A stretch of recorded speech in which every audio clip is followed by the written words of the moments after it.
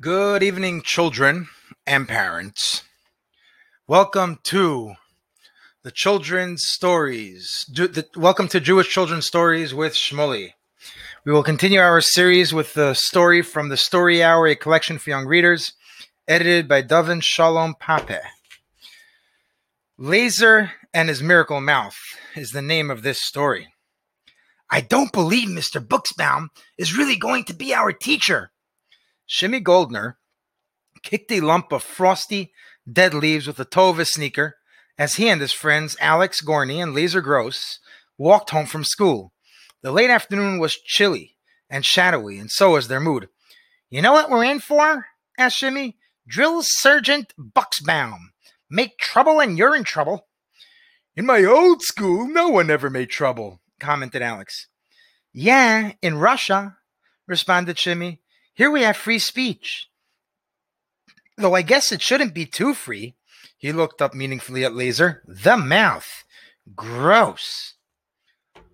Aw, Lazer blushed. Then a good-humored grin began to stretch out sheepishly over his face, wider and wider until it reached its full size. Lazer was big, but his mouth was bigger. Even on him it was huge. What can I do? Lazer admitted. My mouth talks without permission. Do you think it asks me? It just goes ahead and says what it wants before I can stop it. Shimmy grinned, but he added regretfully, We're going to be sorry that Mr. Sands quit. Maybe, said Lazer. No, wait, that's a different voice. Maybe, said Lazer. But Mr. Sands didn't quit just because of my mouth. He quit because of his own. He got a new job on radio. He's going to MC the new early bird show on the surprise sound of Apple City, Worm. The boys smirked. Word, corrected Shimmy. No difference on that station, continued Lazer. Really? Said Alex. Did Mr. Sanders become a radio announcer? Shimmy nudged Lazer in the ribs. Yes, Alex. It's just that Lazer always has to make a joke out of everything. But with Drill Sergeant Buxbaum, we're going to have to watch out, Lazer. You sound like my sister, Lazer said, kicking some leaves. She says she gets fuzzy feelings when I'm in for trouble.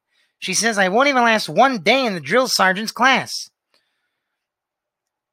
What are you going to do? Shimmy asked. I don't know, said Lazer, turning pink. That's what I asked my sister. What did she say? Alex said. She said I should just chew gum. That way the jokes wouldn't be able to get out so fast. No way, said Shimmy. You can't chew gum in class. Right, chimed in Lazer. So she said I should chew pencils instead. Pencils? Yeah, I told her I didn't go for it. I'll just have to try my best to be good. The boys fidgeted in their seats as Mr. Buxbaum gave them the once-over. Mr. Buxbaum was not particularly tall, but his shoulders were square as a refrigerator box, and his stiff tweed suit made you feel itchy just looking at it. He held his blackboard pointer like a bayonet and barked his lessons in harsh tones that sent shivers down the back of the classroom chairs. On the first morning, he spoke of multiplication, molecules, and even brought in the Maccabees. With tremendous effort on the part of Lazer Gross, there were no interruptions until the teacher began to talk about the oil. And you'll remember that the small flax of oil burned for 8 days and 8 nights. That must have been super high octane. Lazer couldn't help it. The words blurted out. Alex grinned. Someone snickered. And Shimmy, although he clasped both hands over his mouth, couldn't help laughing through his nose. Everyone cracked up. Mr. Buxbaum whipped the pointer on his desk, but it was like trying to stop a tornado with a traffic sign. He glared at Lazer, who blushed, slumped in his seat, and wished he could crawl into his pencil case. Then the recess bell rang. Mr. Gross will forfeit his recess, Mr. Buxbaum commented. I have to change the teacher's voice. A worried silence fell on the rest of the class as they lined up and vanished out the door. Uh-oh, Lazer, Shimmy whispered on his way out. Sorry you're missing recess. We could have used you on the team. Me too, moaned Lazer. Me and my big mouth. I'm sorry, Lazer apologized to Mr. Buxbaum. Sometimes my mouth runs away with me. A big mouth can be shut, barked Mr. Buxbaum. Mr. Gross, does a driver steer his car, or does the car steer its driver? If the car steered, it would always want to go for a gas station or a car wash, replied Lazer's mouth before Lazer had a chance to think. Right, Mr. Buxbaum acknowledged. Either we drive, or we wind up where we want, or we wind up where we don't want to go. Same with you, Mr. Gross. You decide what your mouth says. You decide when it says if you cannot make these decisions, please do not bother to return to class. Lazer slumped on his desk. He was taller than Mr. Buxbaum, even when he slumped.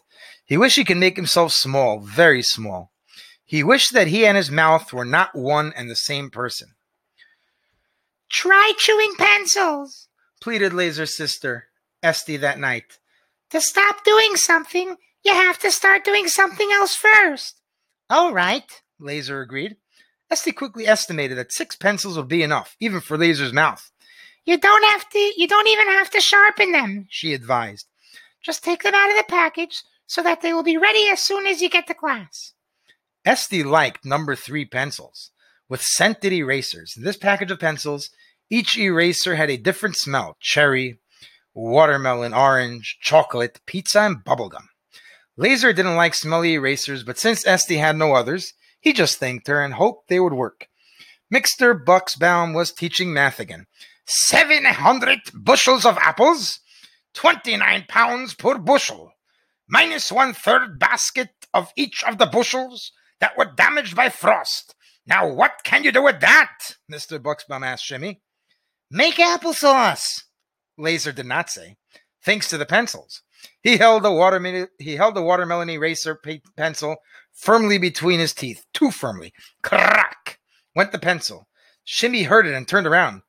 Lazer didn't look at Shimmy. Instead, he took 2 pencils, the orange and the cherry ones, and wedged them between his teeth. The smell of the orange and cherry erasers tickled his nose. If 92 pounds of hot dogs can feed 173 people, what can you do with 106 pounds of hot dogs? Have a barbecue, Lazer did not say. Instead, he bit hard on the pencils. Crack! 2 pencils cracked louder than one. This time a few boys heard it. They all turned towards Lazer. Lazer did not look at them. He reached for the 3 remaining pencils. Chocolate, bubblegum, and pizza. His nose felt like little feathers were crawling around it. His stomach didn't feel too good either. Was he allergic to pencils? Water pours into Mr. White's pool at the rate of 1 gallon every 4 seconds. It takes 1 hour and 13 minutes to fill the pool. What would Mr. White reply if asked how much water his pool contains? He'd say, forget it, and let's go swimming. Lazer did not say. The 3 pencils had stood the test, but the erasers did not. Lazer's nose absolutely had to sneeze. Shoo! Lazer grabbed the pencils before they fired into the back of Eggy Eggstein's head. Now what? Blushing purple, Lazer asked to be excused from class, and Mr. Buxbaum grimly consented. Maybe try something else, suggested Esty. Maybe you could write with the pencils instead of biting them. Write down your funny thoughts. Maybe, said Lazer, skeptically. So Esty lent Lazer her Fast Write speed pen and her top-notch Speed Write notebook, which had spirals at the top for faster writing and page turning. Lazer brought it to class the next morning. That day, Mr. Buxbaum was firing questions at the class. What were the names of the 5 Maccabee brothers? What was the name of their father? Who was the great king? Why did they want to find pure oil? Where did they finally find it? And then he asked a strangely different type of question. What would you do if you were a Maccabee? That was all Lazer needed to hear. He felt inspired. As though he were suddenly lifted in a bubble, his hand flew across the page as though it had a will of its own. Hey, Lazer writing poetry, snitched Shimmy. Lazer blushed. Mr. Buxbaum strode over to Lazer's desk, standing so close that Lazer could almost feel the itchiness of his suit. Lazer's throat went dry, and his head went hot. Drill Sergeant Buxbaum cleared his throat. That is nice work, Mr. Gross. Why don't you read it loud for everyone? Aw, blubbered Lazer. Yes, please do, urged Mr. Buxbaum. Well, all right. Sheepishly, Lazer stood up from his seat. Up, and up. Why did he have to be so tall? He hunched himself over to look smaller. His throat felt too narrow to squeeze the words through. He didn't even feel like he had any words, like a tube of toothpaste after the last squeeze. If I were a Maccabee... Can't hear you, Mr. Gross, coached Mr. Buxbaum. Now just please stand straight and pretend that you are not supposed to be talking. Just let your mouth do its thing. Lazer took a deep breath and shut his eyes. Only Lazer's mouth is here, he thought to himself. Lazer is not here, he thought to himself. Only Lazer's mouth is here. And Lazer found himself standing straight, his voice booming like 100 drums and trumpets. Uh-oh, I gotta do this. Reading his poem as though it were the best in the world. If I were a Maccabee, I wouldn't climb a tree. I wouldn't cross the sea. I wouldn't scratch my knee if I were a Maccabee. If I were a Maccabee, I'd say, look here and see. See what a Jew can be. Oh, for Hashem, follow me. If I were a Maccabee. Well recited, Mr. Gross, applauded Mr. Buxbaum. Well recited. Excellent. And then? No, wait, wrong voice. And then, Lazer reported to Esty that evening, Mr. Buxbaum asked me and some of the other boys in the class to audition for the Hanukkah Spectacular that Mr. Sands is making for radio. Wow! You mean Word? Asked Esty. Same thing, said Lazer. Just think how great it will be to tell about the miracle of Hanukkah. Wow, said Esty. What a great way to use your mouth. That's what Mr. Buxbaum said. He said it's a shame to let a mouth like mine go to waste when it could publicize the miracle of Hanukkah. What are you going to say? I don't know yet, said Lazer the Mouth. That's supposed to be a script, but I did think of a sign-off ad for the show. Want to hear it? Sure, said Esty. Lazer cleared his throat and stood tall. Not the tall part, but he cleared his throat like me. Okay, here it goes. So tune in again tomorrow night, listeners. And for all 8 bright Hanukkah nights, hear it all on WMCAB, your happy Hanukkah light listening station. WMCAB, Maccabee. Thank you.